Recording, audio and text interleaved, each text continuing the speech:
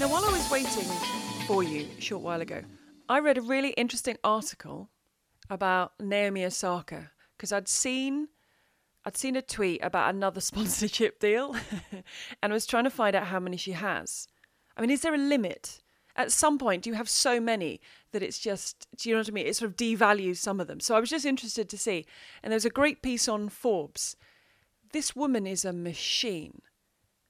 It's phenomenal. The sponsorship deal she has, where she's heading for, the thought that goes into it, what she's planning on getting out of it, how it's all structured. Genuinely, I don't know how she does any training or playing tennis with the amount that's going on off the court. It's crazy. Yeah, I mean, that's the thing I think people don't necessarily realise is she's now ultimately a businesswoman, right? But with no experience in business, no prior experience in business at all. So you just suddenly imagine if you said one day, I want to get into business. And then you were suddenly the CEO of a business that was pulling in sort of in excess of 30, 40 million a year. And they're like, right, that's where you're going to learn. You go, okay. So I guess the first thing you need to do is to surround yourself with people that know what they're doing and have maybe done it before. Because how do you even begin to take that on? And not only that, everything hinges on you. Everything, every photo shoot, everything. There's no sort of delegate it all to that. Okay, yeah, the day-to-day running of it. But in terms of the product is, it's mind-blowing to just walk into that situation. But yeah, I don't know. In terms of the amount of sponsors, I guess you can't have conflicting sponsors. So you can't have sort of two energy drinks. You can't be sponsored. So she's got a noodle brand, Nissin. So she couldn't have another noodle brand. Yeah, exactly. There you go. So I imagine that limits it to a point, as in you can only have one car, one watch, one cruise thing, one luxury brand. Do you know what I mean? But even with the noodles thing, even another food brand, there might be written into the contract that she couldn't have another food brand. They had exclusive rights over the food. Maybe. I don't know. I'm guessing. Things like airlines, like Kei Nishikoriya's Japan Airlines had them forever. You wouldn't necessarily want another airline. If you Osaka sponsored by TAG Heuer, you don't want another watch.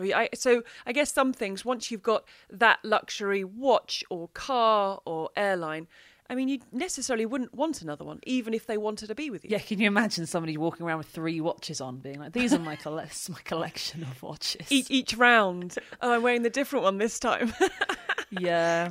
Well, we've seen it recently because in Rome, Red Bull was a sponsor, and Red Bull is a sponsor of a lot of the players. And we were seeing in the post-match interviews, the encore interviews, that the players that were sponsored by Red Bull, I'm thinking of you, Dominic Thiem and Matteo Berrettini, were very... Oh, they are the two. Very, very good at just having a little sip of Red Bull in the middle of their encore interview. I think Berrettini did. Berrettini definitely did. But you know, they'd have a little sip of Red Bull and just to get it in the shot, because otherwise it's not in the shot. It's like Federer with his watch. He's very good at wiping the sweat away from his brow in his post-match interview with the hand that has the watch on, not the other hand. I don't focus enough on this stuff. I see them put the watch on at the end. They all have that side pocket on the racket bag now, largely all of them, and they whip out the watch and it goes on. But I haven't noticed the little things like that. The sort of, I'm just going to wipe a bead of sweat away. Oh, that happens to be my watches. Or I've known of past tournaments that haven't been sponsored by Red Bull. They've sort of asked the likes of Dominic Thiem to put it in, like they brought him like a paper cup. Yeah. And they're like, you can't swig from Red Bull during this tournament, so he's kind of having to stick it in a cup at the side. But I guess it's in the contract. They want the stuff to be, you're an ambassador for their product. I'm just wondering, if you get so many things, is it harder if she's got I think around 16 or so. I think this was at last count. It's probably, can you give them all enough time? Or do they not mind? They're just associated with you. So they don't necessarily need the wiping the sweat away with a watch. They can just say, they've got a poster and they can say, we work with Osaka. It'll all be contracted. Everything will be in the contract in terms of what they expect from you. I don't think any player will be going over and above if they are required to demonstrate that they are using a certain product, then I suppose they'll have to. But I don't know. It's interesting, isn't it? Yeah, you can go one direction, which is the Wimbledon direction, which is to not have many sponsors. And they have, when you're at Wimbledon, for those who have been lucky enough to go, you can only get one type of beer and one type of alcohol. Although now there's a new gin actually that's joined, so there's 2 different types of alcohol. Oh, is there? Do you know what I mean? Like it's very specific. They have very few sponsors. And they actually don't give they do give those sponsors a lot of exposure. Of course, it's Wimbledon, but it's not sort of plastered everywhere. Not like I always think of like a Formula One driver. I always wonder whether tennis players are going to end up like that, where they've just got badges head to toe. They're just branded all the way through. But then other tournaments, it's just as much sponsorship as they can get, as much visibility as they can get. It's just a totally different tactic. So you're on a scale, I suppose, in that sense. But I don't think Osaka is sort of plastered with stuff. No. Just making a lot of money. So maybe hers is more about appearances and doing stuff for the companies. Do you think she's done enough on court now that if she didn't win another Grand Slam, she'd keep that level of sponsorship? Is she enough of a star? And I'm talking about her activism off court, and she's gone into designing, I think it was a swimwear range. Do you think she's at a level now? I'm not saying if she drops off the face of tennis, but if she were not to replicate what she's already done, do you think it would affect her at all because of the status she's already achieved, or does she have to keep that level? No, she's absolutely fine. I don't think she could not play again, to be honest. I think playing helps her because she's getting out on court, but similar to Maria Sharapova. It's not like Maria Sharapova, after winning Wimbledon at 17, went on and won 23 Grand Slams like Serena. She didn't. Yes, she won some Grand Slams, but she only won 5. She won 5. I said only. Look at me. Oh, as if that's not very many. Well, the bar has been raised. No, but as in she was such a superstar. Such a superstar in terms of TV ads and the amount that she was earning. One of the highest paid athletes in the sport, competing with Serena in terms of they were flip-flopping around, weren't they, in terms of who was higher paid. But Serena was racking in loads of Grand Slams, and Sharapova, she wasn't. She did win 5, but there was a period of time where she didn't win very many. Osaka's already on 4. I think absolutely it doesn't matter at all. That's incredible. And it was very interesting because our agent was saying that the big thing about this is when there's a conference call with a brand, she is part of it. She's listening and she's learning, so that when she stops playing tennis, which, as you say, she probably could do it tomorrow if she wanted to, she could set up her own brand. I mean, can you imagine the education she is getting, the board meetings she's involved in, the conference calls, the the connection that she's making and speaking to? And they said a very big thing for her, as well as thinking about who they align themselves with, understandably, that once she stops playing, all the knowledge she's going to have is absolutely phenomenal. Oh, yeah. I mean, but will she need that knowledge? Because, as I say, being the CEO of brand Osaka, of product Osaka, it's not like she's then going to go on and man it, like be a CEO of Facebook or do you know what I mean? As in, like, I can't, other than sort of more charitable things, I can't really see. I recognise what you're saying. Is it's in terms of going to a school for business, thrown in at the deep end. It's not a bad one, is it? And that's it, right? And in terms of I was saying, surrounding yourself by talent, the talent that she can attract is absolutely colossal, right?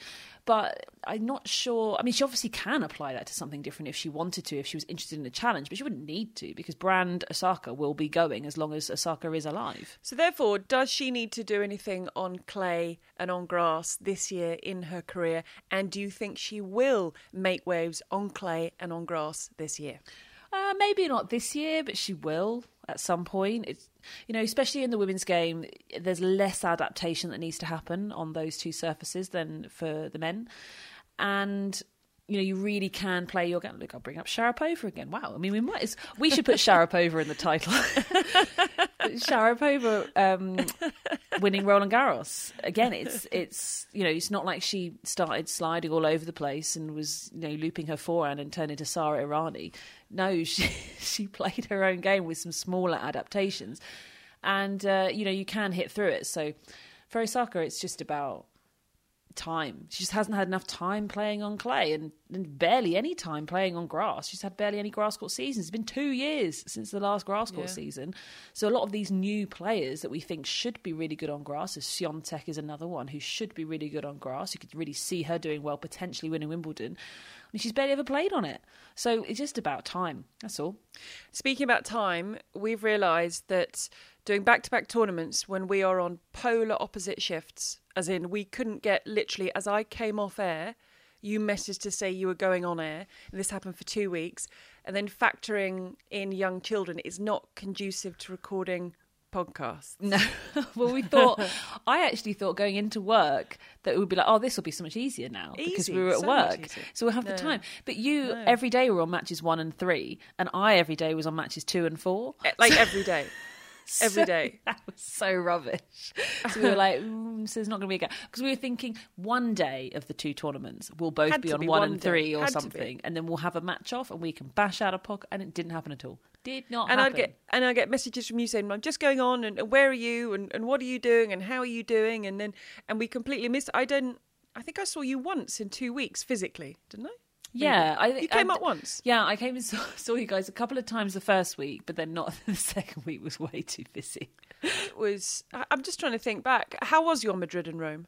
It was fantastic. Yeah, Madrid feels like a lifetime ago now, doesn't it? Does. I love Rome. Back to who won it. Yeah. I mean, I love Rome. It's just my favourite. You just look at those courts and you just think, oh, it's beautiful, isn't it? What an incredible. The Foro Italica is just an incredible place. I'm so lucky that I've been able to be there. Yeah. And just absolutely fantastic. Do you get a little bit of rain, European clay court swing? That's sort of how it goes, unfortunately. Was it better in September, the clay court season? I think it might have been. I don't think it rained as much. I'm just trying to think back. And as we're doing it, whether you're on site in a commentary box or we're doing it remotely due to COVID, it doesn't, temperature-wise, it's fine. So, yes, it was colder when you think back to September, but there was definitely less rain. I'm just thinking back to, 2 of Djokovic's matches. That first one against Taylor Fritz, it was just hammering it down. And Fritz was saying, this is unplayable, yet he didn't say anything, whether it's because he wasn't bothered or because he was facing Djokovic, so felt he couldn't kick up a fuss about it. I mean, it was literally pouring around to the point when there's that much seen and talked about sort of explosion from Djokovic when he suddenly said, why have you not done anything about this? Why have you not checked the courts? And it was kind of like, well, because you haven't said anything. No. See, I'm going to defend him here. Okay. I can't defend the fact that it did come, I think, after he got broken. I think he got broken back, maybe. Yes, it did. So the timing, I can understand. He was definitely venting a little. But on top of that, I would say it is not the player's responsibility to question things and to say whether something's safe or not, because otherwise you just turn into a whiny player and you can get told no by the umpire. It's the umpire's job to make sure that the players are safe, as far as I'm concerned. When is it stopped Djokovic saying, can you check this? I know it's not stopped him. I know it's not stopped him, and I know that he was trying to get that set wrapped up before that. It's exactly what it was. It's exactly. Can you imagine? Come down from the chair and said, "We're going to suspend play." When he was in the position he was in, he probably would have kicked off because he was about to close out the set. It was one of those weird sort of, you could see in the chair they were like, well, better not say anything because they seem happy to carry on and this set could be done. Djokovic wanted to get the set done and suddenly he was broken back, wasn't going to get the set done and flipped out. Right? Yeah, but I think that I don't know. I do defend him on this a little bit because it's not up to the players. We're not the officials, and it's the officials should be the ones that step in, no matter what the situation is. Yeah, he'll probably vent, but as I say, I'm sort of defending. I'm defending the point that players should be the ones to say something. I don't think they should, but I can't really defend his outburst because it was quite clearly that he was trying to finish before they got called off for rain, and then got annoyed because he didn't hold his serve. So but no, it's not fair for the players to be the judge of it. Like, it's up to, and it does get tricky on the clay because it can take so much rain. It's just miserable. It's miserable playing in the rain. At the same time, I was working on the Schwartzman match, who did not enjoy playing in the rain. I mean, he was off very quickly. he played the whole match, but it was raining, and it was not spitting. It was raining. I know, from start to finish. Full on, yeah. They played for just under an hour. He was playing Auger-Aliassime. I mean, he was rubbish, but there you go. But it's just like, it's just match miserable. It's miserable. But then I suppose you spent so long in football that you're like, this is nothing. Well, there is a little bit of that. There's so many other sports that just play through the conditions, but in tennis, especially with the lines, isn't it? It's the danger, and you don't want someone slipping. You don't want someone picking up an injury. It's not worth it. But there are some players who will play through it and don't mind. But this was heavy. I mean, this was ridiculously heavy rain. Whether it be the players, the officials, the supervisor, you felt someone should have called it, but you also felt you could see the aim of Djokovic to get it done, and maybe you would have been a brave person to come out and say match suspended when he was trying to head towards the finish line. And as it turned out, they came off and the weather just got too bad. And I have to say that going into Rome, I was still having my Nadal wobble. Right. You were back wobbling that way, were you? Well, I was wobbling that still there was something that wasn't quite right. But were you wobbling still after Barcelona? Yeah. I was wobbling after Barcelona because early in Barcelona I thought, And then Madrid, I know there's the altitude and I know he hasn't won as many titles there. We know all the reasons, but I still thought, So I was talking to some colleagues at ATP Tennis Radio, and we do our predictions. And so they said, okay, as you're wobbling, you are not allowed to pick Nadal for Rome. Okay. So, because you say you keep talking about your wobble, and I didn't. I was always going to pick Djokovic. I know ultimately Nadal would win.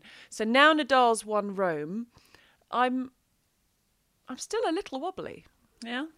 And I genuinely don't know why. Even though the next gen over best of 3 were so close, couldn't do it, couldn't get the job done. It was the old farts in the final. The new gen of the old gen. Yeah, I don't know. I just still think, Dominic Thiem, I don't know how you feel that Thiem's been, but, and I know a big thing for him was the sort of the mental break from the sport, but I'm not sure. He's kind of a diesel engine, isn't he, Thiem? He needs matches, he needs time on court, and it's something he's been doing for years and years. He took a break from, so I think there's a bit of the frustration that he's not where he feels he should be, not that he's that far off. But I just wonder mentally how settled and up for the fight and ready to be back he is, and whether that will just disappear at Roland Garros, because that's next on his bucket list, as it were. It is, but I do think that when we talk about who's going to beat Nadal, of course you've got Djokovic, as well as Thiem, who could potentially beat him. Then you're stretching a little bit for Tsitsipas, maybe somebody like that. But, ultimately, he won Rome. They were all in that tournament, and Nadal won it. Are you going Nadal, Roland Garros? Yeah. It's not even a question. It's not even a question. I know. I genuinely think it's a question. I genuinely think... I didn't. After he won it last year, I thought it was nailed on because he was insanely good. But I genuinely think... I think it's a question. I do.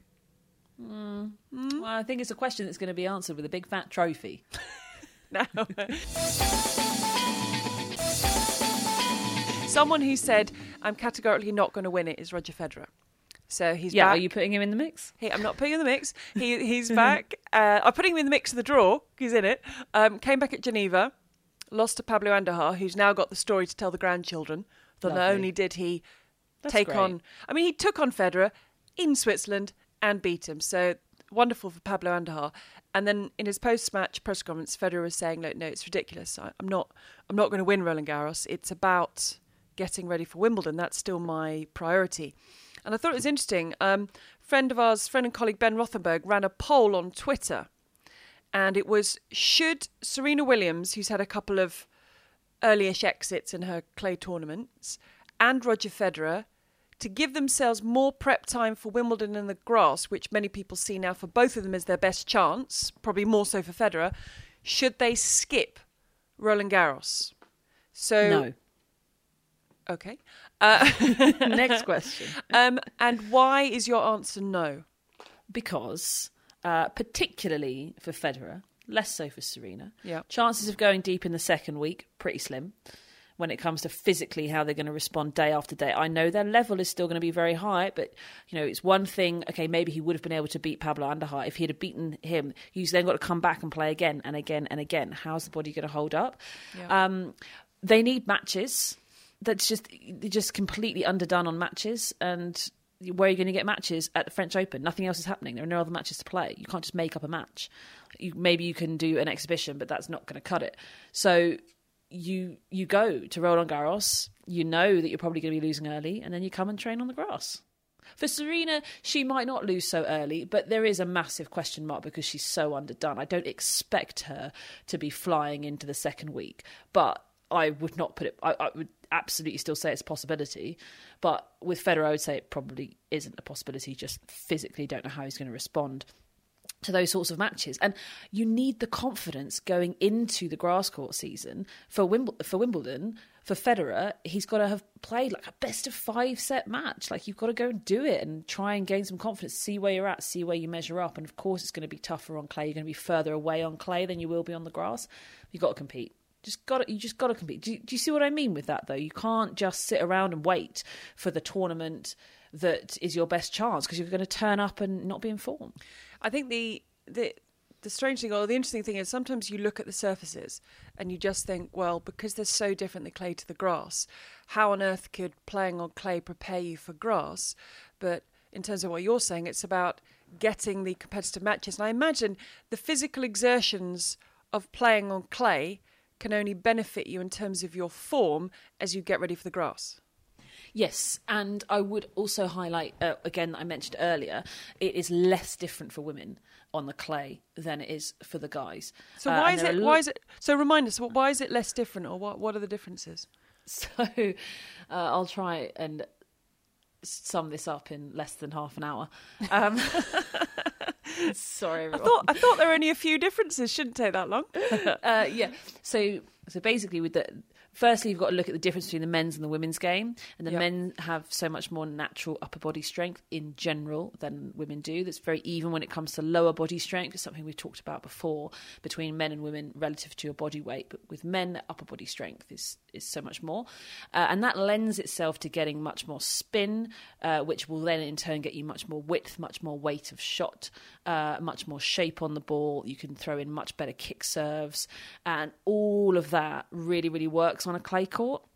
So it's almost like the men's game is sort of exaggerated into that super spinny kick serve width, creating big spaces on the court. You've got the returns going so far back, a completely different return position to what you're going to see on the grass, for example. So there's just a bigger difference, whereas with the women, there are some women that can do those things. Serena's always had a fantastic kick serve. Barty as well. Swiatek's not surprised that they've won Roland Garros at all. But you also can win Roland Garros playing like Ostapenko, because it's just harder for women to do that. It's not like all women have a fantastic kick serve that is really going to bite and jump off, because you just can't get the shape and the racket head speed and stuff. But women, that's why women play in a different way anyway. We play flatter, we play lower, because we've got fantastic lower body strength. You think of the likes of Radwanska and Kerber in terms of how low they can sink down. And that's why you get a much more sort of trying to punch through game style with the women versus the men. Added on to that, one more. I'll just do one more. There's another list of 20 more, but we'll just do one more. Is that the men basically have a full clay court season throughout the whole year. You've got the South American swing. You've got a lot of tournaments going on throughout the year, whereas for the women, they only have the clay court season as you know it, starting in Charleston, ending at Roland Garros. So if you are somebody who likes the clay, I'll cite a Kasatkina, for example, you don't get much benefit. I mean, there are huge tournaments on clay, don't get me wrong. You've got Rome and Madrid, and of course it's absolutely huge with Roland Garros, but you're not playing on clay all year round. So again, you just don't emphasize it as much. Does that make any sort of sense? Yeah, I think it does. I've tried to do it fairly briefly because it's a fascinating part of the game, and there is a difference between how men and women play. And it's just the majority of the differences, I think, are amplified by being on the clay for the men and not necessarily for the women in terms of how they play.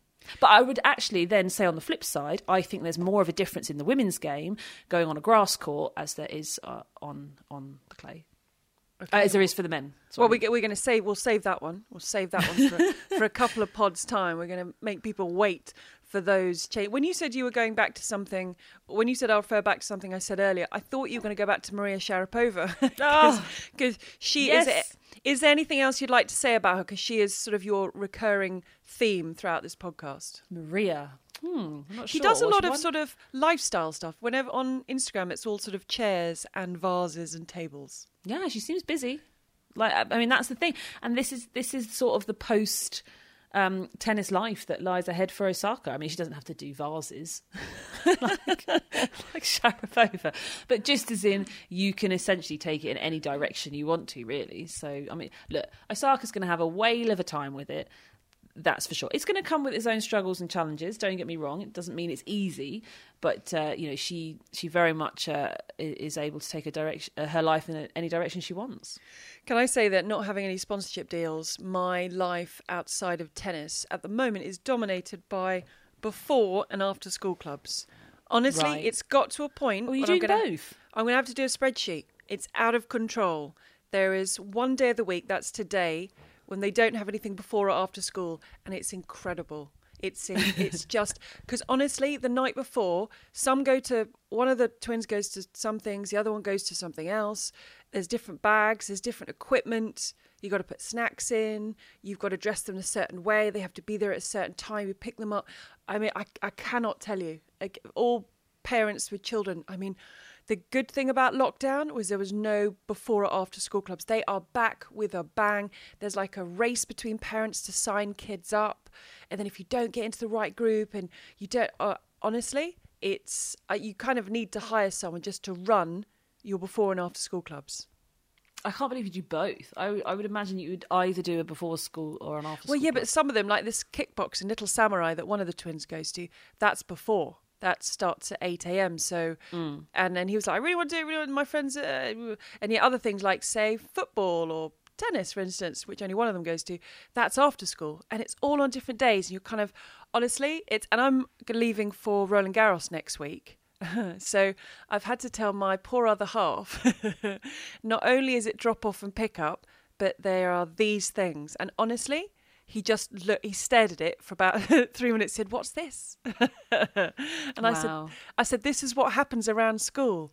And he's genuinely speechless. So it's... So they're going to be like turning up to Little Samurai in a swimming costume or something. Basically, yeah. Or turning up, with tennis with a football and rugby with a cricket bat. And it's just, So... we're all facing. So you've got a little bit of time before that happens, but just to prepare you, just don't do it. Now, end of Rome. Did I imagine this? Because end of Rome, my attention went to, because I was working for Chelsea on the Women's Champions League final. Ah, yes. Against Barcelona. It didn't turn out that well for Chelsea, although a very good achievement to get to the final. Did I see it correct? I know that Nadal beat Djokovic in 3. Did I see it right that Swiatek beat Pliskova love and love? Oh. Was that something? Did I see that as I was flicking through? I mean, it's painful, isn't it? If you think she was in the final this year, lost love and love, and last year she was in the final, pulled out after 5 games. So, I mean, she loves Rome to a point. To a point. Till the final? She loves it till around the semi-final stage.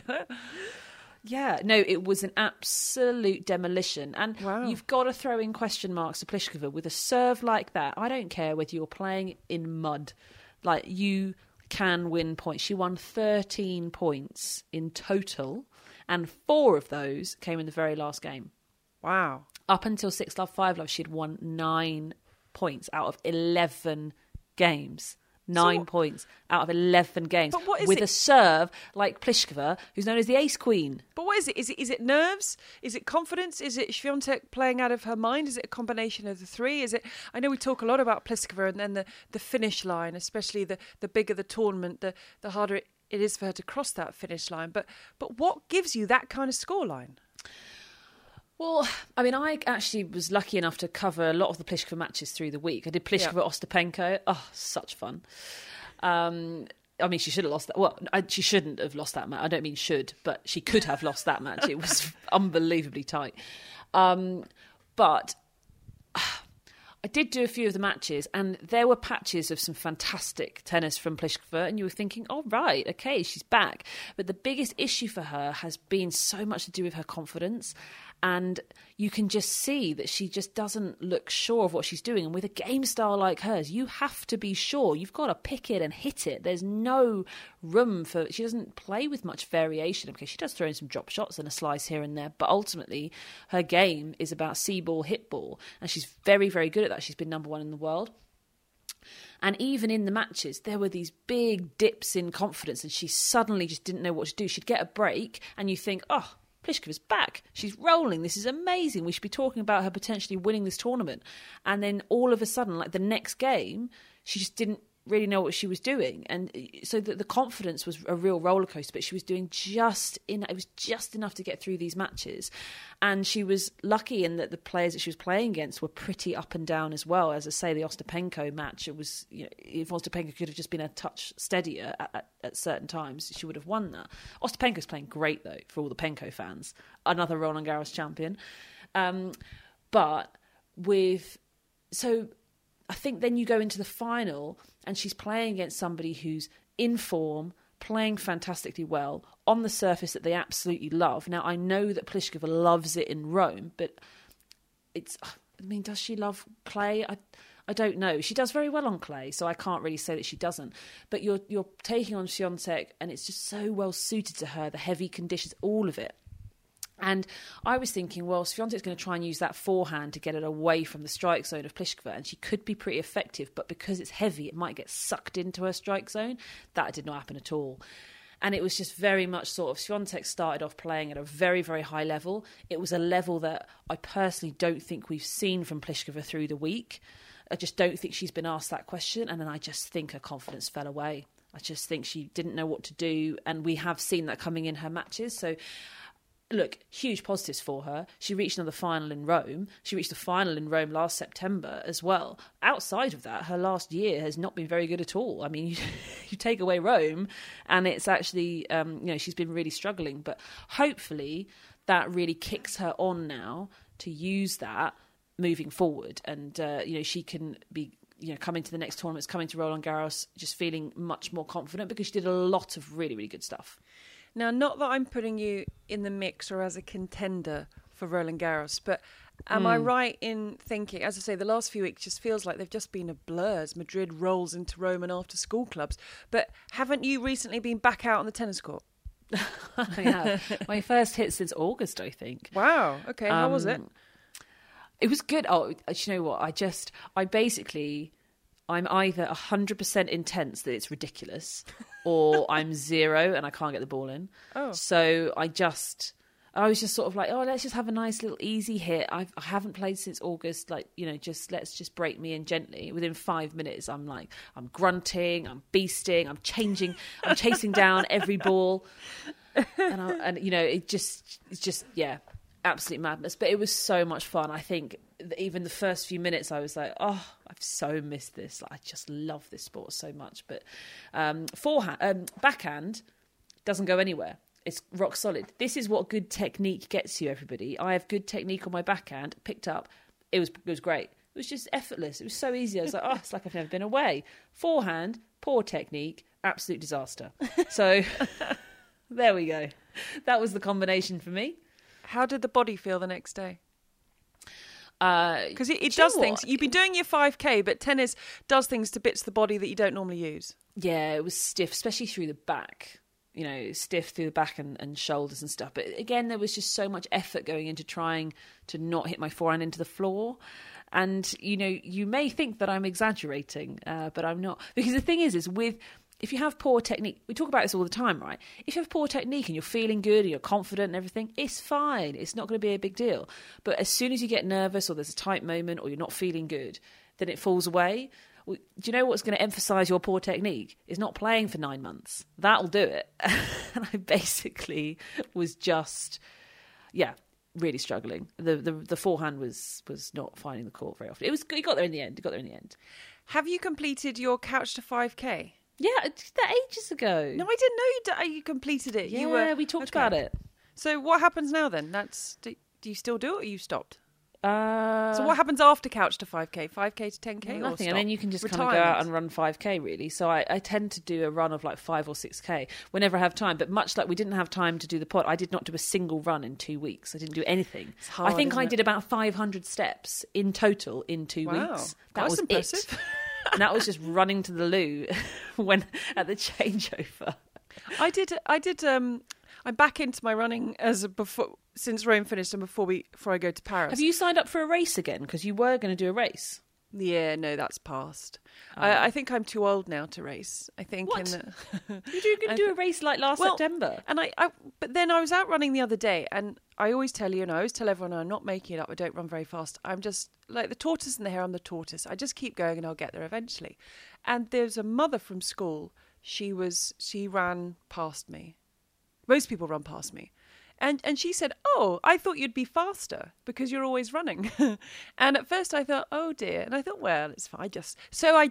I'm not getting faster. I just keep going. So I don't think I might look into a race again. But you know me, I just like to go out, put on the podcast, have a bit of escapism from everything, and just have a little run, and then I come back again. Do you see what I'm like? I'm like a creature of habit. I have my little routine. But I genuinely don't think I'm getting any faster. Possibly slower as I get older. And I'm dealing with after-school club madness that is just out of control.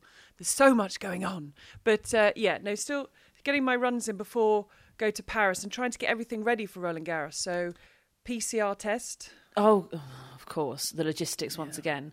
But in terms of Roland Garros, we've got... let's do two things. Let's do our picks now, and then we can maybe change it if the draw comes out. Well, no, I was going to say, shall we save? If the draw comes out, as if they're never going to do a draw. It's never going to be released. Shall we save our picks, or you want to save it for next week? Well, because then we'll see the draw. Or do you think? But mine might change because of the draw, especially the women's. But you've just said you can change, haven't you? Yeah. Okay. All right. But then, I could pick now and then change. Go on then. Oh, I see. Now I say that, and I encourage this conversation. I haven't actually thought about it. You haven't thought about it, have you? You're just going to say, "Oh, Swiatek and Nadal." Yes, that's all I've got. Yes. Okay. So you haven't. Okay. I will. And Barty. Oh, you're going Barty, are you? Well, I actually don't know whether she's going to win, but she's definitely the favourite. You don't watch Swiatek's. Okay, so you're putting Barty above Swiatek? Yeah. Barty pulled out in Rome, so she could have won it, but she was tired from winning a ridiculous amount of matches. She's just like her and Rublev are just a joke, absolute beasts. What about Rublev to win Roland Garros? No.